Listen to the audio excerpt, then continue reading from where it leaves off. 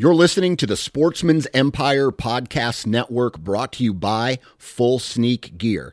Check out their entire lineup at fullsneakgear.com.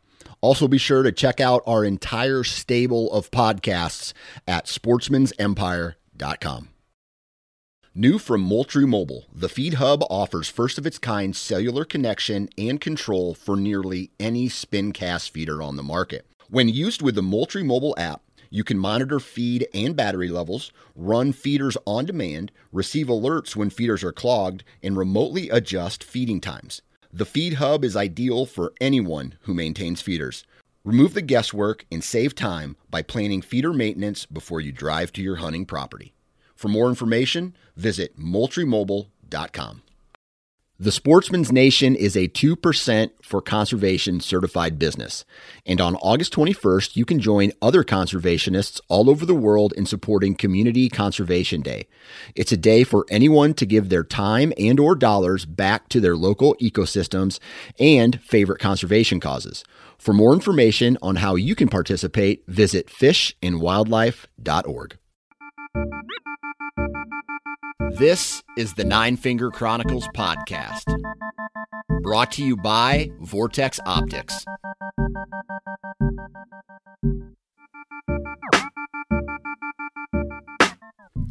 What's up, everybody? Welcome back.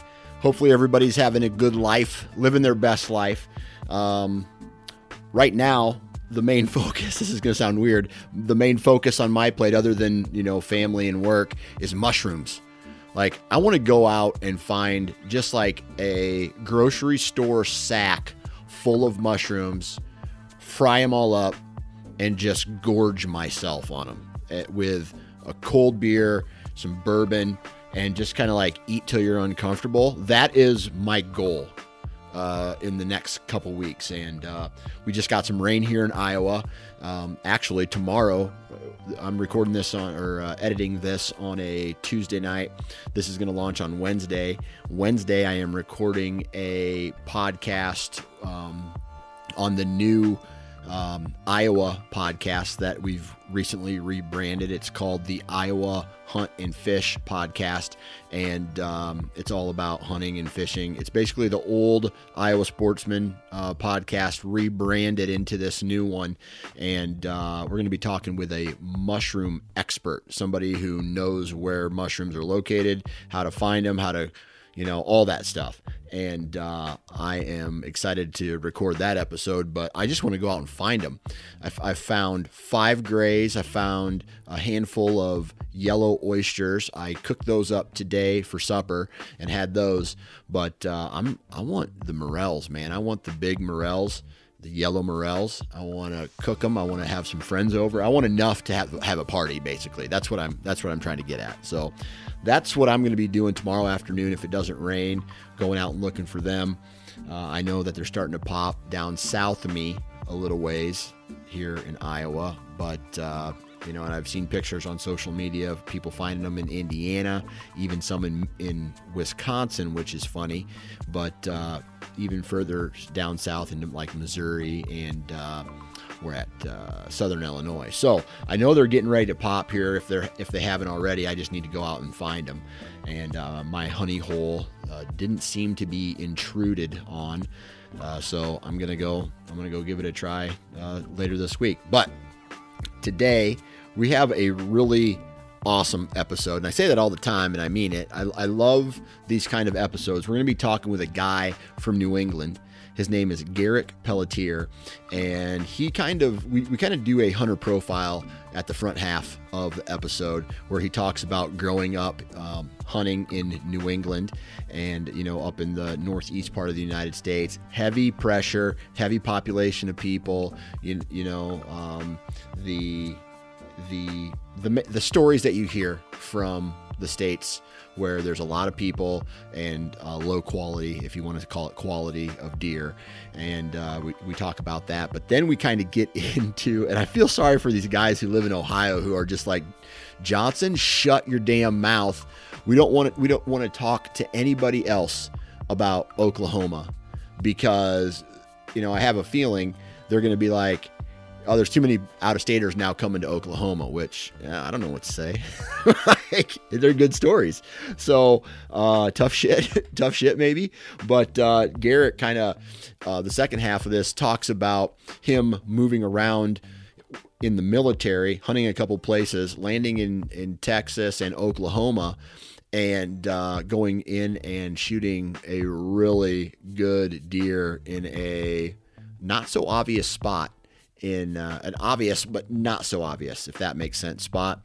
And he hunted hard, used all his tracking skills and in some really shitty weather, and got the job done. And it's a really awesome story. So not only do you have a hunter profile on the front end, but on the back end you have a killer story about a guy who just wanted to go out and kill a big deer in a different state, and he got the job done. And it sounds like he's going to continue to go back to Oklahoma as much as he wants. So really cool story there. But before we get into the story, we got to do some commercials. And right now, where are we at here? Right now, we are, where are we at? I don't even know where we're at. Where we're at? Oh, Ozonics and Lone Wolf. All right. So Ozonics, you guys, you hear me talk about it all the time, man. It is can you get the job done without an Ozonics? Yes, people do it all the time. Does it make you more confident once you've dry washed your clothes, once you have that in the tree with you? Yes, it does. And what I look at in Ozonics, and who am I going to try to market this to? I'm going to try to market it to the guy who busts his ass at his job all week long, all summer long, all whatever. He's got kids. He's got a wife. He has other responsibilities. And he gets out into the timber maybe once, twice a week during the hunting season, which when you think about it, hunting seasons are here and gone. So this is for, I'm talking in this specific episode, this specific commercial, I'm talking to the guys who just want a little bit more of an advantage going into the woods, right? And Ozonics can do that for you. Ozonics is that product that gives, in my opinion, it gives you more opportunity. It gives you the ability to go into an area scent-free and be scent-free, not necessarily scent-free, but a distorted scent cone, right? It gives you the ability to have a distorted scent cone, and the deer that are going to be there, going to walk, let's say they potentially walk downwind to you, they're not going to bust you. So therefore, you have a little bit more of an opportunity to get out there and get the job done, man. So do me a favor, go to ozonicshunting.com. Check out their lineup. They have a variety of units at a variety of prices. They have a dry wash bag. They now have a closet. They have some accessories that can go along with one of their units. But I'm gonna tell you right now, man, it's a product that I really like, and I really feel confident when I use it, and I really think everybody should try one. Don't let the price deter you, right? If you want one of those moments that everybody talks about, go borrow one from a friend, right? So ozonicshunting.com, and while you're there, if you do decide to purchase one of those units, enter the discount code NFC21. That is NFC21, and you're going to be able to, a free dry wash bag with the purchase of one of their units. And that's a good deal, man. And then it has you covered in the out of the stand and in the stand. So there's that. All right, next commercial, Lone Wolf. Don't need to say too much about them. It's just a really awesome, it's an appendage on me.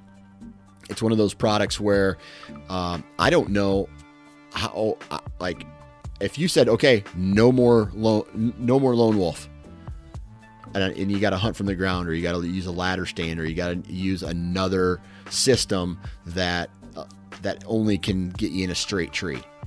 I don't know what I would do. I'm almost kind of like getting nervous thinking about that. But I've been using Lone Wolf for so long now that I feel like it's just a part of me. It's a part of my confidence, again, a confidence in the woods. It allows me to get into any tree. It allows me to get into the right tree, not 5 yards, 10 yards off of where I need to be because the tree is straight or accommodates the tree stand. This tree stand accommodates the tree. So I can get in, I can get exactly where I need to be. It's quiet, it's lightweight, and with minimal practice, it's easy to set up and tear down. And once you're in the stand, in the tree, and you got your safety harness on, it is rock solid and it's quiet. And that's what you need from a portable tree stand. It allows you to be the mobile hunter we all want to be. So, Lone Wolf Hunting Products.com, lonewolfhuntingproducts.com, and the discount code there is 9FC21, 9FC21. So if you purchase anything over $200, so $200 or over, you enter that discount code, you're going to get a discount of $50 off of all purchases over $200. So you buy a stand, $50 off. You buy a set of sticks, $50 off. You buy the Hunt Ready system, $50 off. So 9FC20, that's a great deal on that. Awesome product, awesome people, awesome tree stand. LoneWolfHuntingProducts.com. That, my friends, is the intro. So let's go ahead, and I'm going to stop talking, and we're going to get into this awesome episode. Enjoy, and we'll talk to you on the back end. All right. 3, 2, 1. All right, on the phone with me today, Garrick Pelletier. Garrick, how we doing, man? Doing good. So we were just kind of BSing a little bit before we started recording that the people from Oklahoma have got to hate me because I've put out, man, in the Sportsman's Nation in general, the cat is out of the bag on Oklahoma. And, I think they're gonna start hating me and sending me death threats, basically saying, dude, stop talking about Oklahoma. We don't want any more people to come here. Yeah, no, I definitely agree with that. I was listening to the past couple podcasts you put out on Oklahoma, and I was thinking that same thing. Like, if it's not on people's radar, it's going to be now. Yeah, absolutely. So before we start talking about getting into this story, why don't you talk to us a little bit about where you're from and what do you do for a living? So I grew up in New Hampshire. I joined the Marines about 10 years ago, so kind of been hopping around America a little bit and overseas. And just everywhere I go, I always look for either an opportunity to go hunting or fishing. That's usually the first thing on my mind when I find out I'm going somewhere new. Yeah. So I've gotten to do a little bit of hunting in like North Carolina. I actually did quite a bit there. I did quite a bit of fishing all around the world. And this past couple of years, I met my wife like 6 years ago. So since I met her, I moved up to Massachusetts. So just continuing to do like the New England hunting.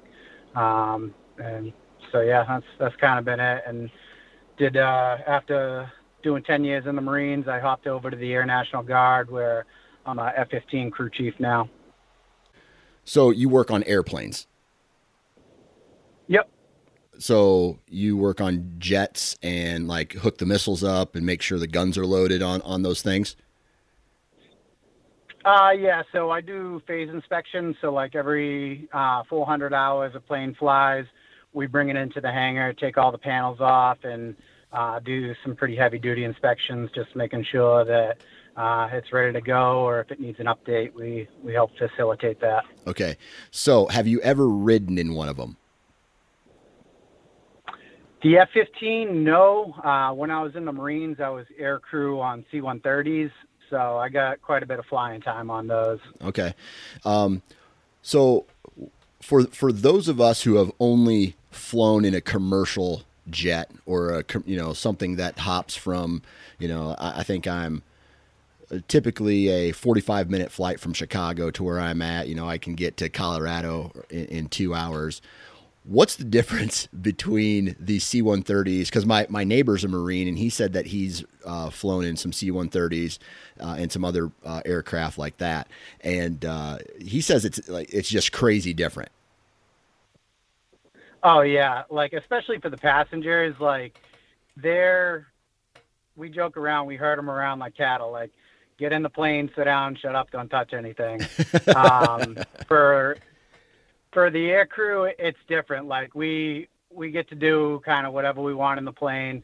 Like, once we level off and we do our checks, make sure everything's good, we hang up a hammock in the back and snooze for a couple hours while the other crew's watching all the systems and stuff like that. So it's being air crew, it's not that bad, but if you're a passenger, it's not a comfortable way to fly. At least not on a C-130. Yeah.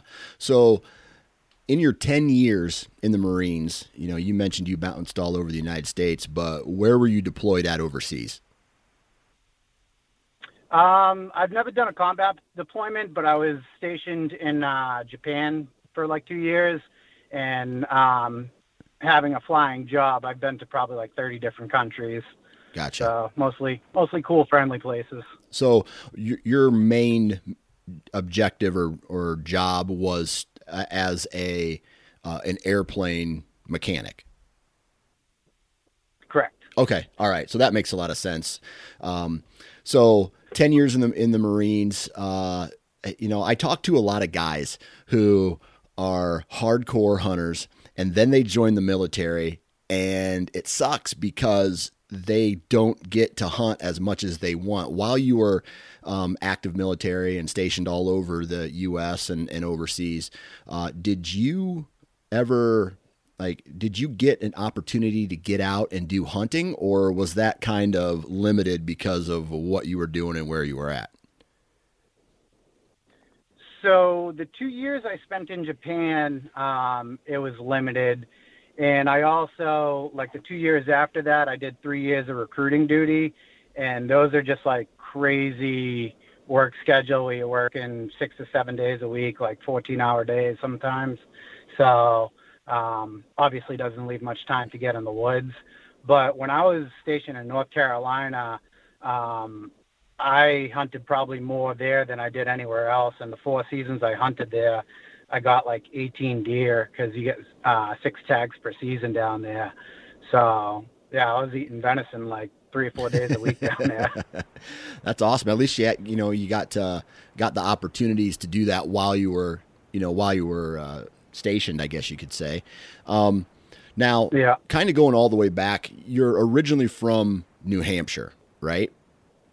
Correct. Right. Correct. So the way I look at all this, and I know that there are different circumstances for where you live in the United States, but the closer to the Atlantic Ocean that you get in the United States, especially to where I'm at, the more people there are. And now you start talking about New Hampshire and New York and, that the New England area, we're just talking stacks of people on top of each other all over the place. That's the way I envision it anyway. Growing up, were you used to like pressured hunting from day one? Oh yeah, absolutely. Yeah. The town I grew up in, Salem, it's like if you take the main highway coming out of Boston, the first town you hit is the town that I lived in. And New Hampshire, you can hunt Sundays. Mass, you can't. So, and the gun season starts a lot earlier in New Hampshire. So everybody in Massachusetts is shooting up to New Hampshire and just pounding the woods near the border. So, it's not uncommon to have 10 different guys trying to beat up a 100-acre piece of woods. Yeah. And 100 acres, that's your average size piece out there. Yeah. Is that for public ground or a mix? Did you strictly hunt public or did you hunt a mix of private as well? So most of New England is kind of unique from the rest of the country where we have common use land. So basically, if your property isn't posted, anybody can come on and hunt it because you got to figure that 100-acre piece of property could be owned by 20 or 30 different people. And that's pretty much every piece of woods around at least the southern part. So it wouldn't even be feasible to get all that information, to find all those people and track that down. You don't have big chunks of land like you do elsewhere in the country. So that's just kind of everything's public essentially. Yeah. Unless it's posted. Is a lot of the ground out there posted? New Hampshire is not too bad. A lot of places in Mass are, but Mass is pretty good about the WMAs. And the further west you go, it's not too bad. I live in Western Mass now, and it's not too hard to find good property. Okay. So with all that said, then, it sounds to me like you kind of split your time between New Hampshire and Mass. Is one better as far as hunting than the other? I would say Mass is definitely better because the way they structure their season, gun doesn't start till the Monday after Thanksgiving. So pretty much the entire rut is only bow. And even then their bow season starts in October, where September starts in, New Hampshire starts in September. So they don't get near the pressure. So I think it allows for a better age structure. And there is some towns can make it a little more difficult with the bylaws in Massachusetts. So that kind of does keep some people out of the woods in certain areas. So if you're not willing to do your homework, it can make it harder to find good places in Massachusetts. So I think that also allows some better deer. And then I now live on the Connecticut border. I've gotten a little bit into Connecticut and talked to quite a few people in Connecticut, and it seems Connecticut's even better. So okay. I think New Hampshire, of the three I've hunted, is probably the toughest, especially up north. Like when you get up north, it's not even so much the pressure, just such a low deer density. Yeah. So a while ago I had a guy, I think I've had two guys on from Vermont, and for me, if I don't see 5 deer, let's just say 5 deer. If I don't see 5 deer in a single sit, or more, I'd be a little disappointed. Let's just say, it's not too terribly uncommon, because I still within a certain times a year I may get skunked on a set. But this guy was telling me basically, man, if I see 5 deer in a week or a month, man, that's pretty average, and that blows my mind as far as deer density is concerned, right?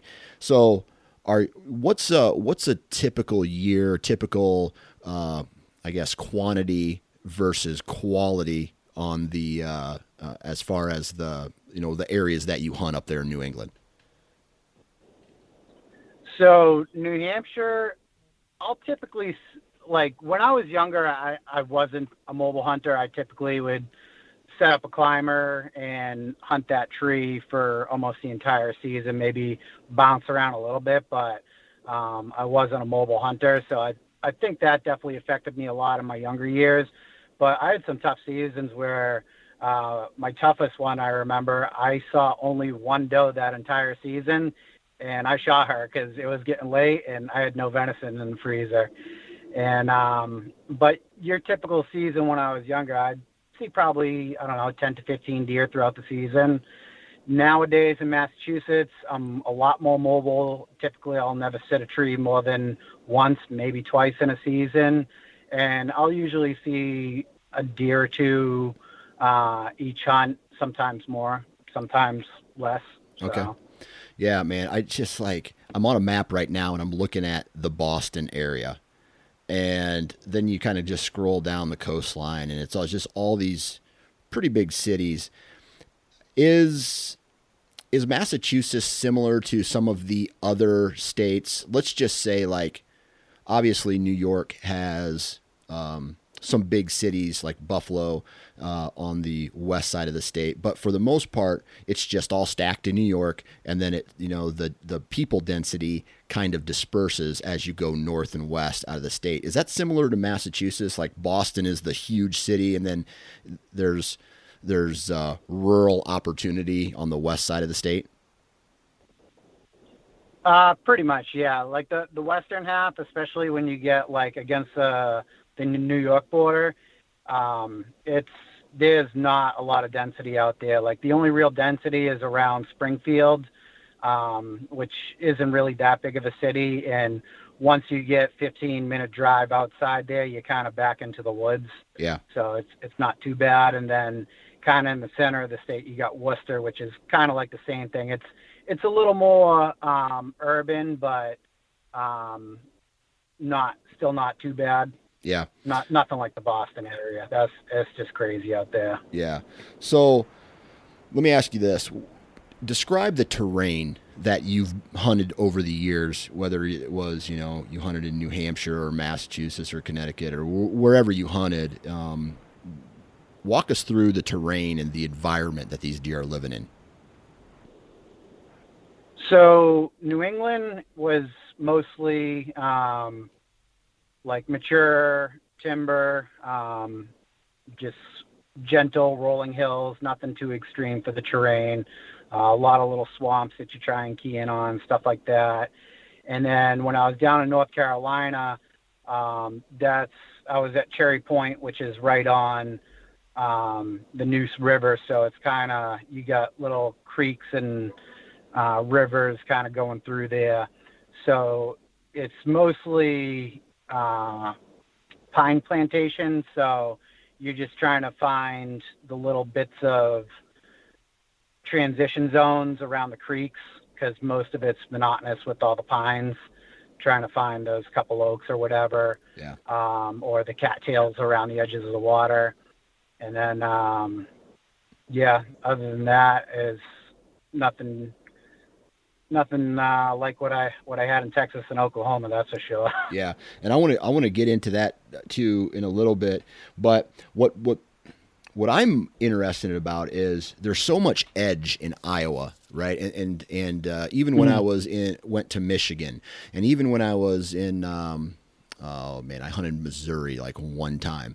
There's edge, right? You have ag, you have timberline, you have, certain parts of a creek system where it gets thick and opens up into the timber or opens up into a CRP field. Like, it's noticeable. So, and I hear this from the guys in the Southeast too, down in, let's just say Georgia or other states where there's tons of pines all over. It's just acres and acres and acres of pine trees with no real noticeable terrain features, no real noticeable edge or habitat change. How do you go into an environment like that and try to locate deer and set up on them to try to kill them? So in New England, with the rolling hills, you get maybe 100 to 400 feet of elevation change. So I'm sure most people are familiar with Dan Infalt and his hill country hunting DVDs and kind of principles and that leeward edge and finding little points and stuff like that. That helped me out a lot with kind of figuring out how they bet on points and how they're using the terrain. So I've kind of used that to key in on a lot. And then as far as transitions, where I live in Mass is quite a few pockets of mountain laurel, and that can be tough to find on an aerial unless you kind of go through like the Google Earth and do the historical, where you can find a good shot in the fall where it really highlights that mountain laurel. And so I'll do that, and I'll just kind of walk those edges and see how it plays against the terrain and just mark spots on the map and go back and try them out. Like I said earlier, swamps are usually a pretty good bet that there's going to be something happening around a swamp. So just same thing, kind of looking around, but at the same time, swamps around here is what most people key in on. So you're more kind of tree stand hunting and looking for where those other guys are around the swamps than you are equally as you are looking for deer sign, because that's where I typically find the most hunter sign. Yeah. So you're not only having to locate the deer sign, but you also have to know how to flank the other hunters to put yourself in, I guess, some kind of position between the deer movement and them. Yeah.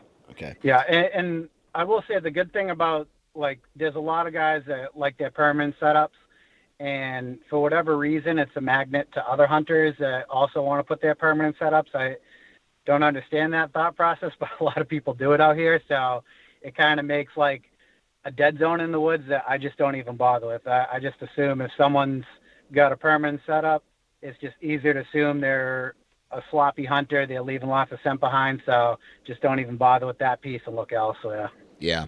And that's a good thing. I think a lot of people would probably, and obviously you just said it, it's almost like an attractant. Oh man, I see a deer stand here. There must be good deer moving through this area because there's a tree stand here. Why would that tree stand be here?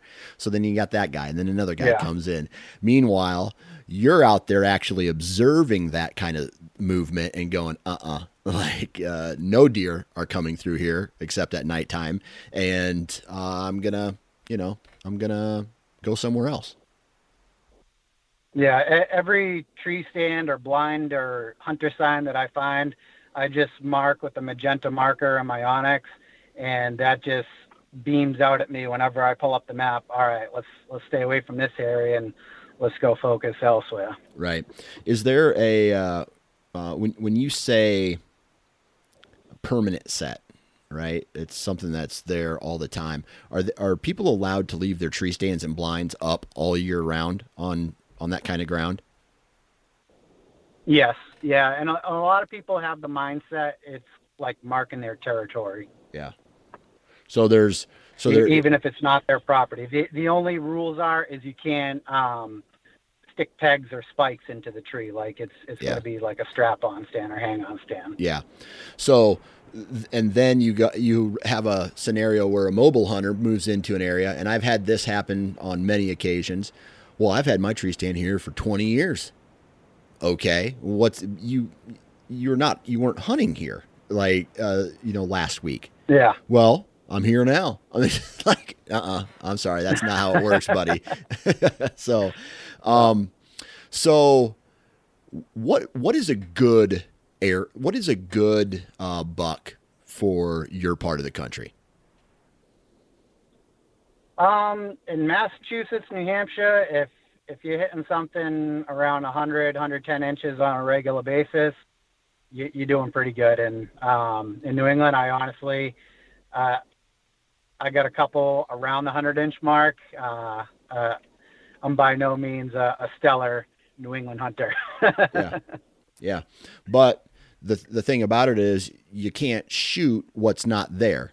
You know what I mean? Yeah. And if that is the benchmark for that area and you're consistently killing the benchmark, man, I would say that is, that's a very good thing. Yeah. I mean, I typically do better than most people I know. New England definitely has some serious killers in it for sure. And I think the skill level that you have to just get on deer in general out here, if you take that elsewhere, you're going to be a good hunter elsewhere. Because like when I got to North Carolina, I was blown away with how much easier it was. Like I'm seeing like 5 deer every sit, like filling tags like just so easily. So yeah. And shooting a lot better quality deer too. Right. So. Well, and that's the other thing, that you can be a really good hunter and you can go into an environment and be successful, let's just say in any state. And then you also said that, it was easy for you when you went down to North Carolina, or, it was different because it was maybe a little easier. Well, you can control everything that you do in an environment, but you cannot control what other people do in an environment. And it's like you can be the best hunter in the world, but if another guy comes through and blows your whole setup, whether you know it or not, or he's just over the ridge, smoking a cigarette on the way to the stand or doing it, whatever. That's just things that people can't control. And if you remove some of that stuff and take that same knowledge over to a different environment, it's almost like you're bound to be successful, if that makes sense. Yeah. Yeah. No, definitely. So let's talk about this Oklahoma deal now, because like walk me through how this went down. You got out of the Marines, you joined the National Guard, and then you got stationed in Texas. Yeah. So, since I joined the Air National Guard, I started working on a different platform. So I had to go through some schooling. So unexpectedly, like I knew schooling was coming up. I just didn't know when it was going to happen. So I'm all excited thinking I'm going to have my best season in Massachusetts. And August, like 15th comes up and I get an email like, hey, pack your bags in 2 weeks. You're headed to Texas for the next 4 months. So at first I'm like, man, all that work I just did in the woods, like doesn't mean anything now because I'm not even going to be able to put it to use. And then my second thought is, well, I'm going to Texas, which is a known big buck state, and I'm right on the border of Oklahoma, which is another big buck state. Like, hey, let's see what I can make happen. Like I had good luck in North Carolina, so I think if I hit it hard, I can make some good things happen. Okay. So you got the email in August, or that's when you actually had to move, was August to head out there? So I got to Texas on August 27th, and as soon as I got there, had to do my COVID quarantine. So the first couple of days in my hotel room, I'm just beating up the internet. I'm looking at every WMA Texas and Oklahoma had within like an hour and a half of me. And I started calling up game wardens that cover those, seeing how it was. And this one that kind of piqued my interest in Oklahoma, because like I remember listening to was it Southern Ground Hunting? Yeah. He was talking about like some of the smaller ones kind of get overlooked, and also people kind of key in on the creek, so it leaves the other stuff, like the more wide open stuff, untouched. And so that was kind of something I went to, and also that everyone kind of flocks to the bigger pieces. So I called this game warden up that was kind of covering this small area, and I was asking him about it. He's like, honestly, it's kind of like a little honey hole. Nobody ever really touches it. He's like, I'm lucky if I see 1 or 2 people there a season.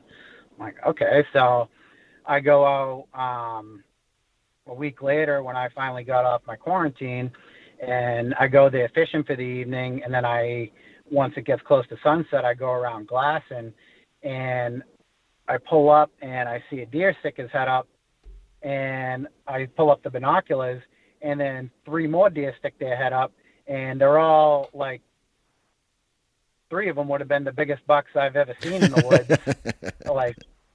like just chilling there, like 50, 60 yards away, like nothing's even bothering them. I'm like, are you kidding me? So I pull my camera out, I'm taking pictures of them, watching them for like probably a good 10, 15 minutes. And I drove away and just kind of didn't really go back there glassing because it was a popular fishing spot. So I don't want anyone else kind of like, hey, what's that guy doing? And keying anybody else to these bucks. So I made a note of the wind, and I noticed there was a southeast wind that I saw these bucks on. And so like a week later, I got a complete downpour, and I went out scouting during that downpour, and I just beat up this little 40-acre chunk of woods that they seemed to be bedding in. And it was just the thickest, nastiest stuff I've ever seen. Like, I'm not sure even what kind of plant it was, but it was just these thorny vines that I was literally belly crawling under them, like to get through this piece. So like, I knew I had to hunt the edges. There was no like hunting inside of it. And there was no hangable trees anywhere on this property. So I knew I was going to be ground hunting. Yeah. So I bounced around a little more, checked out a few pieces of property, checked out a piece in Texas, and just kind of shoot my bow, waiting for October 1st to roll around when the season opened. Finally, it does. I didn't have a good wind, so I hunted another piece where I glassed an 8-pointer the night before, and saw like 6 or 7 deer that night. Nothing too noteworthy. And then the next night, I got the right wind I wanted. So I get to the spot, and I set up in this little thicket of thorns, and like clockwork, the same time I saw glass those bucks up that night, I look over, and about 60 yards away, they start parading out of the woods, and they just do this big loop around me, and for almost an hour. And finally they got within about 50 yards of me, and I got to back up a little bit. I was also doing an antelope hunt the weekend after with one of my good college buddies that lives out in Oklahoma, my buddy Joey. And so I had built a lighter arrow for antelope hunting, so I had some Sharpie ticked marks on my tape. So I accidentally went to my 50-yard mark for my antelope arrow and not my deer arrow, and I shot right under this thing's belly, and he took a couple bounds and just kind of laughed at me and walked away. And he was one of two 10 points that were real nice. They were probably, I'm going to say 130, 140 inch. Like I'm not that good at guessing size, but two of the biggest deer I've seen, like, especially coming from New England. And so it had my blood pumping. I played cat and mouse with these things for like the next 2 weeks. And all right, I got to stop you here. Encounters with. I got to stop because I want to know, like, all this happened on the first time you went into that piece of property, or did you go in a day and did you start scouting it as soon as you got there? And then when the season started is when you started having these encounters? Yeah. Okay. Yeah, sorry. So I started scouting a weekend, and I started scouting immediately online, looking at maps, talking game wardens, all that. About a week into me being down there, like the first week of September, that's when I first glassed them up. And then a week after that, when I had a downpour, I go in there and I scouted the whole area, like boots on the ground, just picking apart that piece, trying to figure out where these things are bedding, how they're using that little 40 acres of woods, because the rest of it's just like overgrown cow pasture. Yeah, so there's no trees to set a tree stand in, but the deer are in there.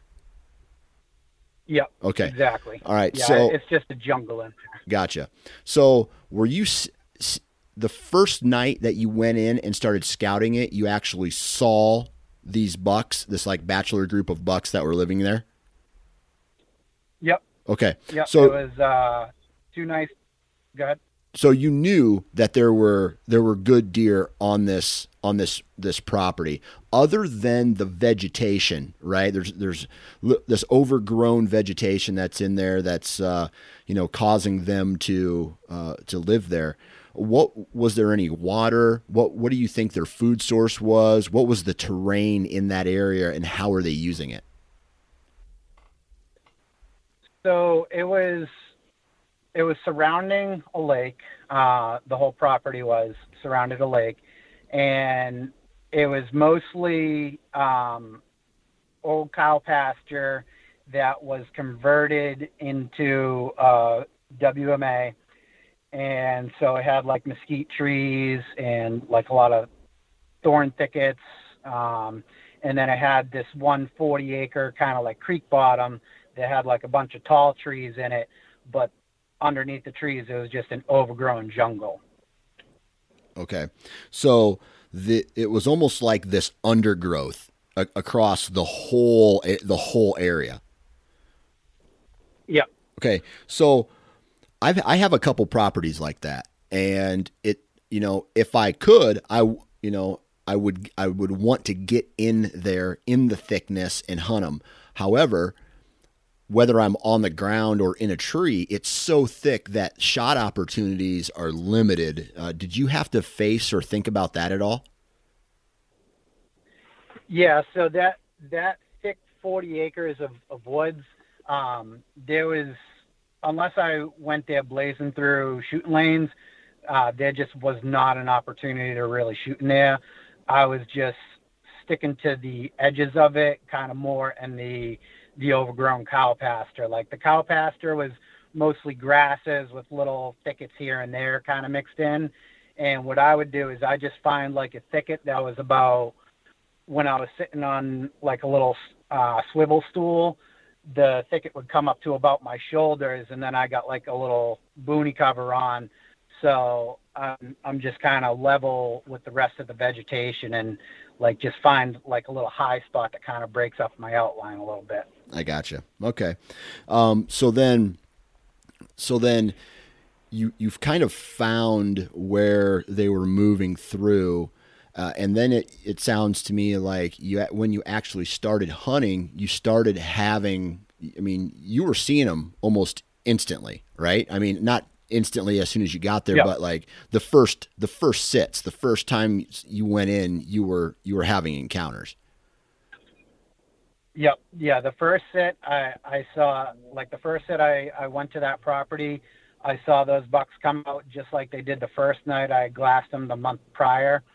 And pretty much, I'd say 50% of the hunts, I had an encounter with one, if not both of those 10 pointers. Like the 4 days into the season, like 2 nights or 2 days after that first night, I did a morning hunt, and I had those 2 10 pointers at 15 yards. And all I needed them to do was jump a barbed wire fence from the private onto public, and I would have had a perfect shot. And they just stood there at that barbed wire fence for about 5 or 10 minutes, and until the wind swirled, caught my wind, and they took off. Gotcha. And then another encounter where you actually missed one, right? Yep. Okay. Yep. So how many days did it take you of hunting that area? I mean, was this a week long before you actually got a buck on the ground? Was it with archery? Because the picture you sent me, you're wearing blaze orange. Did archery season pass with no opportunities, and you ended up getting a rifle tag? Or kind of walk us through that entire process of the chess match that you played with these deer on that piece. So I hunted, I'd say probably 4 or 5 days every week. And like all day every weekend, and it was archery season. And the reason why I was wearing blaze orange in that picture was because it was muzzleloader season, but the WMA I was on was archery only. Okay. So even though it was muzzleloader season, I could still only use bow on that WMA. So but you still had to wear blaze orange for whatever regulations. Yeah, just because there's private nearby. I gotcha. So. Yeah, better safe than sorry. Yeah. So how many? So you hunted 4 or 5 days. You were hunting all the time down there. For how many weeks did it take you to get the job done, or was it right away? No, it took me about 4 weeks. I had a lot of close encounters, never could quite seal the deal. And then in that last podcast you were talking about with Oklahoma, I heard him mention it. There was a crazy ice storm at the end of October between the 27th and the 28th. Yeah. And so class got canceled for us. So it was like, perfect. It's super cold. I've always had good luck in the rain. I love hunting in the rain, and class just got canceled to me. So now I got all day to go out. So I didn't get the official word that class was canceled till about 11. So by the time I got to my hunting spot, it was about noon on the 27th.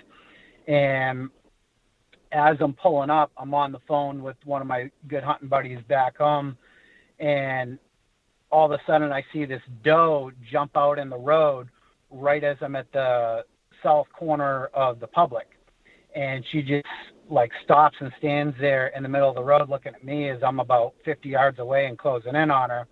And then all of a sudden right behind her, the hugest buck I've ever seen, like one I haven't seen since I've been out there, just jumps into the road after her, and he looks at me and he bounds into the public land. And so I pull up to where he just jumped into, and I'm like freaking out on the phone, telling my buddy like the play-by-play, and I'm trying to take a picture of him, and he bounded away into the thick stuff, so I never did get a picture of him. And so then the doe is still in the road, so I start trying to pull up and get past her, and she won't jump the fence. Me and her are having like a slow race going down the road, and she ran down the road for about like 200 yards before she finally jumped the fence. So I go about another, I don't know, 8th mile down the road to the parking spot, and I park, and I'm just thinking to myself, like, I just separated a buck from his potentially hot doe, like, game on. So I'm just excited at this point. And the only problem was they were to the south of me, and I just parked to the north of them, and I had a north wind blowing straight at them. So what I did was I grabbed all my gear real quick, and I shot across an access road to the edge of the lake, and I just hugged the edge of the lake and hoped that my wind would blow out over the water, which luckily it did. And I was able to work my way down the edge of the lake to where I saw that buck jump into the woods, and I saw like a big, like, clump of cattails and like a spot just beyond the cattails where I could kind of duck into the woods. And just as I'm rounding the edge of the cattails, I see his tail pop up, and he starts bounding away. And I knew he hadn't smelled me. He had only caught my movement, and I didn't know exactly how much visual he had gotten and where that doe was. So I tried doing some doe bleats to see if I could get him to come back around and take a look. So after that, I hung out for like 15 minutes, seeing if I could get him to come. Never did. So I start going after where I saw him take off to, and now I had the wind in my favor. So I just start creeping through the woods. And like I said, it's raining out, it's cold, so it's nice, super quiet stalking conditions. And I get about 150 yards in from the shore where I jumped him, and I cut his tracks in the sand, so I knew I was on the right path. And I keep going, and about 100 yards later, I look up, and there this buck is standing a broadside at about 60 yards. And I didn't want to stretch my shot that far, and I didn't quite think I could close the distance between me and him. It was just too open and nothing to really hide behind. So I ducked back down, and I low crawled behind this bush to put some object between me and him. And I tried doing a little bit of calling to see if I could get him to come poke his head around and look for that doe again. Well, wait another 15, 20 minutes. He wasn't having it. So at this point, I'm like, all right, this thing's not dumb. He's not falling for my call. So give that up. And so when you called, mm-hmm. did he hear you and look your direction at all? I didn't have visual as I was calling on him, so I don't know. Okay. Granted, it was raining. It may have been too muffled for him to hear. Yeah. But I figured 60 yards away, he could probably hear, but it's tough to know for sure. I was just using like a little canned bleat and just a regular grunt call. I gotcha. So, yeah, I'm not sure. Okay. So then. Go ahead. I was going to say, so then after that, I go about another 50 yards of where I had last seen him. And right as I get just past there, the doe jumps up, and she runs past me back from where I just came from. So I'm like, okay, that's good. I just separated him from his doe again, so he's probably still going to be looking for her. So I waited like another 15 minutes just to see if like he was on her trail, still trying to sniff her out. And he never came through. So I kept going. And as I crossed that access road that I came in on, it's all like sandy gravel. I cut his track again. So at that point I saw him. I knew he went into the little 40-acre chunk of woods that those two 10 points have been bedded in. and I knew exactly how it laid out and where he would most likely be bedding. So I set up in the closest spot to that bedding where I would have an opportunity to shoot in that kind of overgrown pasture area. Yeah. And I found a nice little hemlock tree. I just kind of stuck some branches around the base to break up my outline a little bit. And at this point, it's about like 3:00 in the afternoon, still drizzling, freezing rain. And I just sat down and knew I was in for a long sit and waited until about maybe half hour of shooting light left, probably not even that. It was starting to get pretty dark, and it's still raining, and all of a sudden I hear some rustling to my right, and I'm on my little tripod swivel stool, and I look, and I'm expecting it to come to my left, so I'm kind of caught off guard, and there this huge, tall, heavy racked buck is, and I'm just like, oh man, it's now or never, because he's about to take one more step, and he's going to be in the thick stuff where I'll never have a shot. Yeah. So in one motion, I swiveled around on my stool, and I drew back, and he's only at 10 yards. Holy shit. He quickly, yeah, he snuck in real stealthy, like only 10 yards, and I'm on the ground with him at eye level. So I'm like, I didn't even have time to get excited. It was just, it happened so quick. I just reacted. And as I'm pulling back, he snaps his head up and he bounds off twice and stops broadside at 35. And I had my pin set for 25. So I held high and had been practicing for that. And I let it go. And I couldn't see where the arrow hit because it was starting to get dim, but I heard it crack bone solid. And so I wait about like 10 minutes, and I'm texting my buddy that I was on the phone with, my buddy Gary there. And I'm like, dude, I just hit a huge one. And he's like calling me, and I'm like just trying to like settle out, because I'm freaking out at this point. Like, holy cow, I just shot like the hugest deer I've ever seen. Mm-hmm. And I wait about 10 minutes, and I go check the arrow, and it's still raining out pretty good. So I knew like blood was getting washed away. I wanted to wait a little longer, but it's like, all right, I got to see like what kind of blood I'm working with. And as soon as I pick up my arrow, my heart just sinks. Like, not only, it doesn't have any fletching on it, like the fletching and like the last 6 inches of the arrow got snapped off, but the broadhead only has fat on it and almost no blood at all. So I look like 10 yards in this direction, 10 yards in that direction, circle out a little more, and I can't find a speck of blood anywhere. Oh. So I'm just like, my heart's sinking. I'm just thinking like, I hit this thing in the brisket, or I sent it through his back straps. Like I must have made a bad shot. Like all the worst things are going through my head.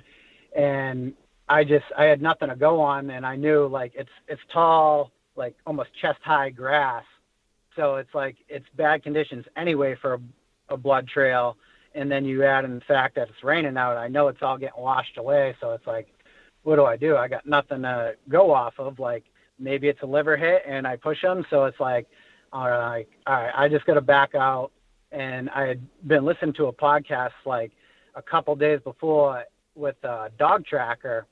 And the dog tracker is like, if you even think you are going to need a tracker, don't go grid searching, because that's how we lose tracks, is when people just start stomping around the area and stinking it up.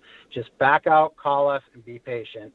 So I'm like, all right, like, that's what I'm going to do. I'm going to call a tracker. So I get on Facebook, look up the tracking groups, start calling some numbers, and after about an hour, I was able to get one to agree to meet me in the morning, which I figured was perfect anyways. So just in case it was a bad hit, that he would bleed out and die off. So morning comes, I meet him right at sunrise, and we go out to the spot where the last hit was, and the dog starts sniffing around. He doesn't really seem like he's keying in on anything. So I'm just losing more and more confidence and just thinking all the worst thoughts, like I made a horrible hit, this, that, and the other. And so finally, after a couple minutes, he starts kind of wandering along, and not really pulling or going too crazy. So same thing, not super confident. And we get about 70 yards, and I just see antlers sticking up out of the grass, and I lose my mind. Like, I'm like, are you friggin' kidding me? And he was stone dead, like not even 70, 80 yards away from where I hit him. And what had happened was, or at least this is how, the only thing I can think of is when I shot, he just started dropping and rolling real hard. So even though I was eye level at the same elevation as him, the arrow actually traveled up through his body cavity, because I hit him dead center in the body, up and down, and right at the crease of the shoulder. It went up, took out a chunk of his spine, and blew through the offside scapula. And as the arrow was traveling through the scapula, he's dropping, and it snapped off the last 6 inches, which I found in his chest cavity when I was gutting him out. Okay. So it ended up being a perfect double lung hit. Oh, that's crazy, man. And I tell you what, man, I don't, I've had deer where I straight up smoke. I mean, double lung, the perfect amount. The arrow went through, not very much blood on it, and not very much blood on the on not only on the arrow but on the track job too. Like very minimal blood. And I ended up having to leave the deer overnight and come back the next morning and pick up, and eventually we found him. But what's crazy is if they're stretched out, right, and you shoot them, and then they start to run, that skin comes over top of the wounds, and the blood stays in the body. And and sometimes, depending on how fat the deer is or what position, it's almost like their hide or the fat on the back end just wipes the arrow clean. So you just have this scenario where you're just like totally not confident with what just happened. And even though you just drilled him, and man, that I've been there before, man, that sucks. And that was exactly what happened. What you say about the fat, I have never seen a deer so fat before. Like, he had an inch of fat, on every inch of his body. Yeah. Like, it was insane. Like, I've never seen such a fatty deer before. Yeah. Like, I guess down there, they're just eating good. Yeah, absolutely, man. And it's, what blows my mind is how you had the wherewithal, and you don't hear this. Like, I would say that a majority of hunters would bump that buck, and then they would just be like, well, he's gone forever. So throughout that whole process, do you feel like he winded you at all, or was it just maybe visual bumps that got him? So I think that I don't think he ever caught my wind. Maybe a little bit when I was crossing that access road, but it was so far away that it wouldn't have been like a threat to him. I think it was more just visual bumps, and I don't even know if he even heard my call, if I had even bumped him at that point. And then when I was actually sitting down, I had a good wind, so I don't think he ever smelled me. He only saw me drawing back. Yeah. Well, I'll tell you what, man, that's one hell of a story. and being able to, now let me ask you this. When you say you caught his tracks again, were these noticeable buck prints and noticeably fresh over top of everything else that was, on the road or in the sand? Like, you just like, hey, I know that's him. Oh yeah. Yeah. There was, because like I said, it was raining out, and like you could see like the rain washing like the sand and gravel like kind of clean, and these are fresh tracks in the sand and gravel kind of mud area. Yeah. So for sure, and they were big tracks. Yeah, like they weren't little doe tracks. Like you could tell like this is a fresh track and this is a big buck track. Yeah, man, that's nuts. Congratulations, man. And what is crazy is the continuation of that 10-yard move where he was at 10 yards. When you did that little spin in the chair and drew back, he pegged you, right? Like he saw that happen, but you stayed on him at full draw and he just stopped and turned back, right? Yep. Man. That's like and like a New England deer, I don't think would ever do that. No. No. Well, and it's crazy because you see that. Like I see that if sometimes if I've ever been busted, or a deer, I'm jumping a deer and they're in the woods or whatever it is that where I bust them, they'll bound off. They very rarely just haul ass unless I hit them or unless they catch scent with if they catch a nose full of scent, they're gone. But if they see me, they'll do that. They'll do that bound, stop, and turn around. And I've heard of guys who, Sam Calora, he told me this, that every deer, he's a well-known hunter here in Iowa. He's killed like 3 200-inch bucks, and he owns a deer farm where he collects their urine and all this stuff.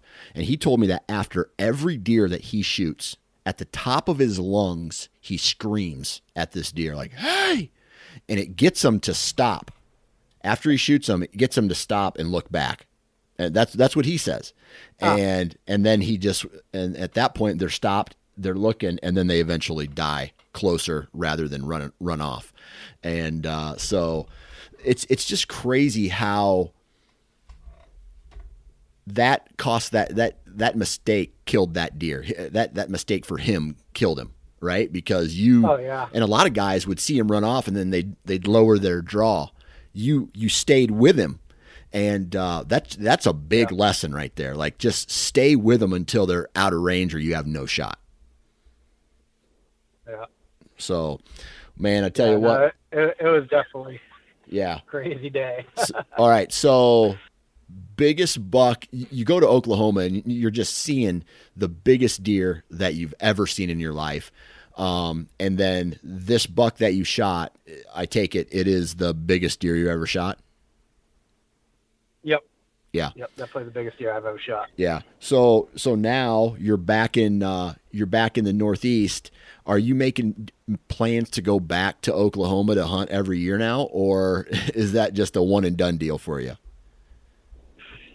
So no, I'm definitely going back because my buddy that I was talking about earlier, me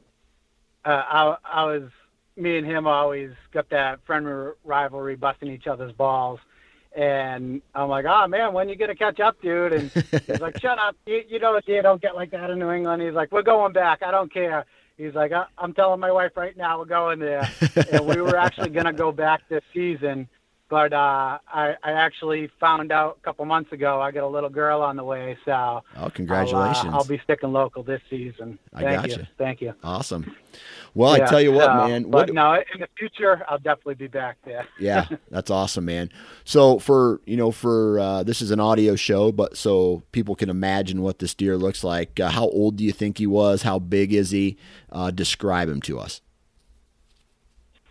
So I think he's either 4 or 5 years old. I took his jawbone out. I am going to send out a tooth, just out of curiosity. And, I guess he probably weighs somewhere around, maybe 170 pounds. I never did get him on a scale. Wish I could have. That's kind of a New England thing. And then, I rough taped him at about 145, and I could be off on that, plus or minus 10 inches. I don't know, but just a solid frame 9-pointer, 5-inch brow tines. The full point side, his G2s and G3s were like almost 10 inches long. So, awesome.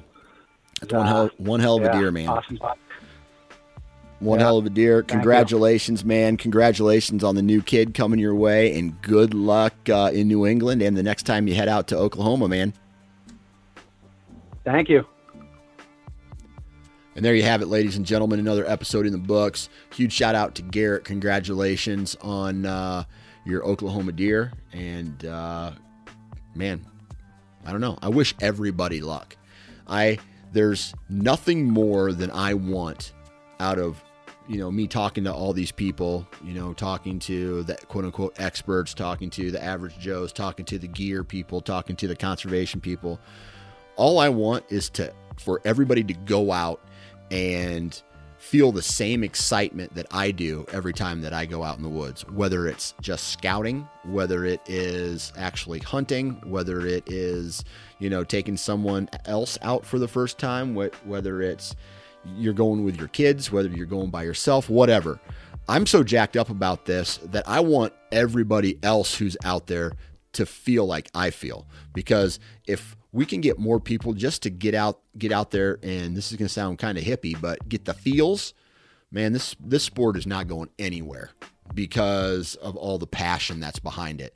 And I know there's a lot of passion behind it. So if you want to follow more of the Nine Finger Chronicles, follow me on Instagram, Facebook, Nine Finger Chronicles. Follow the Sportsman's Nation on Instagram and Facebook. And man, if you got a kick-ass story, hit me up on Instagram or Facebook. Let me know what you're, if you got a cool story, if there's something you want to talk about. I literally, I'm not going to say I will talk to anybody, because there is a little bit of a vetting process that I do before I just welcome anybody on the podcast. But I will say this, I talk to a lot of people. And most of the time it's, hey, I got a cool story. Cool. Come on the podcast. Okay, cool. I have one question. Can you talk understandable English? And that's really all you need to know. Then I hop on and we share your story. So if you want to hop on, hit me up and we can go from there. But thank you, everybody. Huge shout out to all the sponsors, Ozonics, Wasp, Lone Wolf, and the Average Conservationist. Ozonics, Wasp, Lone Wolf, and Vortex Optics. Please go out and support the companies that support this podcast. Other than that, thank you very much, and we'll talk to you on Friday.